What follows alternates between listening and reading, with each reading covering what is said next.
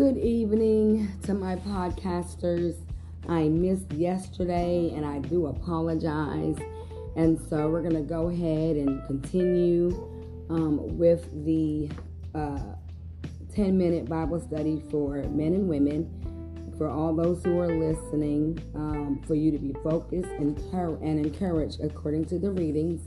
And as I said in the beginning, when I started, I wanted to do this about this book that I had received, and I thought it was a great tool to use to encourage someone daily. And so our lesson on tonight is I don't know what to pray. And so our scripture reading is going to come from Romans chapter 8. And some of you are familiar with chapter 8. And I'm going to be reading verses 22 through 28. And so our key verse is going to be 26, which Romans 8 and 26. The NIV version says, "We do not know what we ought to pray for, but the Spirit Himself intercedes for us through wordless groans." And so Romans chapter 8, verses 22 through 28, it reads, "For we know that the whole creation groaneth and travaileth in pain together unto now. And not only they, but ourselves also, which have the first fruits of the Spirit, even we ourselves, groan within ourselves, waiting for the adoption, to wit, the redemption of our body. For we are saved by hope, but hope that is seen is not hope. For what a man seeth, why doeth he yet hope for? But if we hope for that we see not, then do we with patience wait for it." Can I say that verse again in 25? "But if we hope for that we see not, then do we with patience wait for it?" And verse 28 says, "Likewise, the Spirit also helpeth our infirmities, for we know not what we should pray for as we ought. But the Spirit itself maketh intercession for us with groanings which cannot be uttered." And I thank God for that particular passage of scripture, because when we think about it, we have to understand that Paul is speaking of a threefold groanings of creation, of believers, and of the Holy Spirit. So we have to understand that the creation, as an example, animates and intimates nature, because it has been subjected to suffering and physical catastrophes because of our human sins. But God has purposed that nature itself will be redeemed and recreated. So therefore, there will be a new heaven and a new earth, a restoration of all things according to the will of God. So what does that mean? So according to the will of God, when God's faithful children receive their full inheritance. So you have to understand that through that, God has purposed that we will witness to be restored to receive the fullness of His inheritance.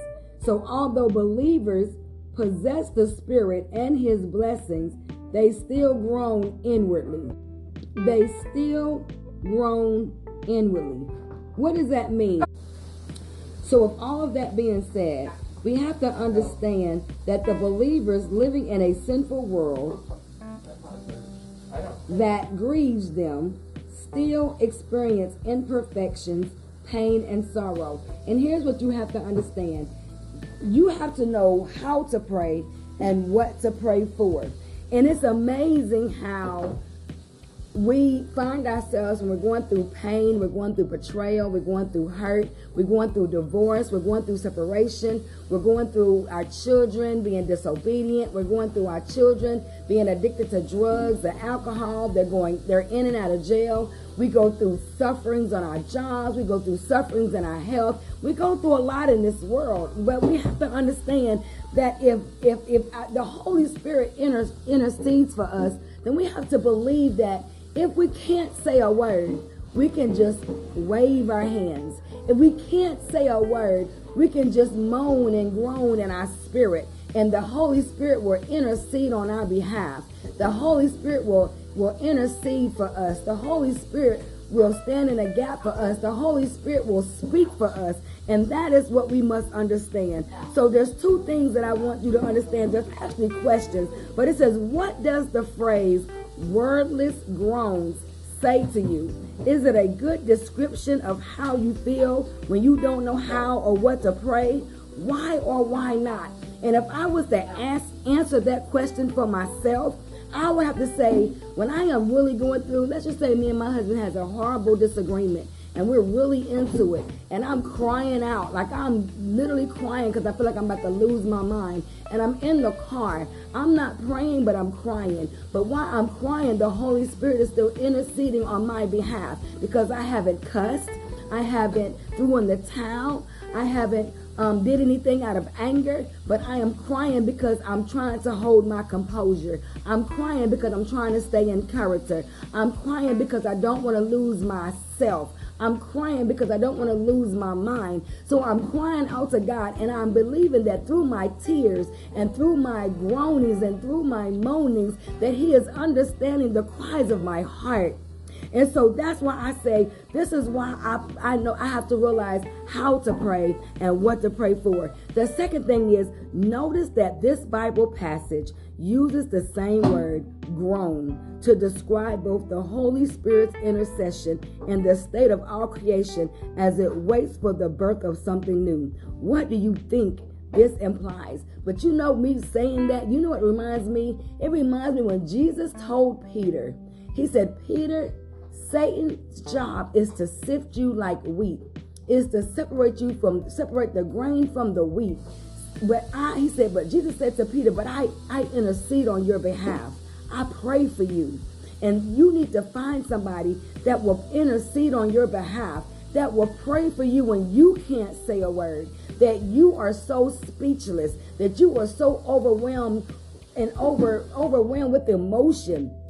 So know that in childbirth, a woman moves past the ability to talk in coherent words. The process of delivery is so intense that every morsel of her being, her mental state, her emotional state, her physical state, and I'm a woman and I've had 5 children naturally, so I can tell you that we are moaning and we are groaning and we feel like we have lost our way. So it is completely focused on this amazing act that breaks her open in order to bring new life into this world. So know that when you are going through, know that when there is a struggle, know that when there's issues and situations and you just don't know what to pray and how to pray, know that reality is telling us that no matter if we are, yes, that's my little miniature schnauzer, no matter what happens, that our breaking, the cry of our brokenness, the cry of our wordlessness is bringing new life into this world. We're birthing something. But in this passage of Paul's letter to the Romans, he compared our current state of reality to that intense process of birthing a baby.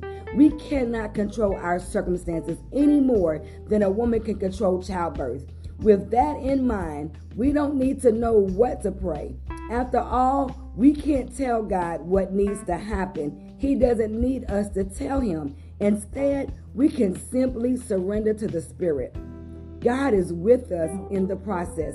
He feels the same pain we do. And He will pray through. Corky, hush. And He will pray through us, birthing His Spirit into our hearts and the world around us. And if I want to add just a little bit to that, please know that when we are having our baby, they can give us dates all day long, but sometimes those dates don't come to pass. Sometimes we're overdue. Sometimes the childbirth is premature. So at any given moment, we can't control when our child decides to come. So sometimes we can't even control the birthing process. Sometimes you just got to allow what's happening and go in God and know that He's with you. So Lord God, we are praying to you on today because you're our loving Lord of life. And we don't know how or what to pray. So Lord, we ask that you pray through us. Pray through me, God, as we surrender ourselves to your Spirit, so that we can be born in, so that your Holy Spirit can be born in us. Amen. Amen. So know that I am praying for you all. Know that I am thanking God for you all listening to me on today. Again, I apologize for the broadcast not coming on yesterday, but I thank God for a new day. I thank God for a new reading. I thank God for another opportunity to come and give you some encouraging words so that you can remain focused. And if you don't know what to pray, just moan and groan in your spirit and know that the Holy Spirit will intercede on your behalf.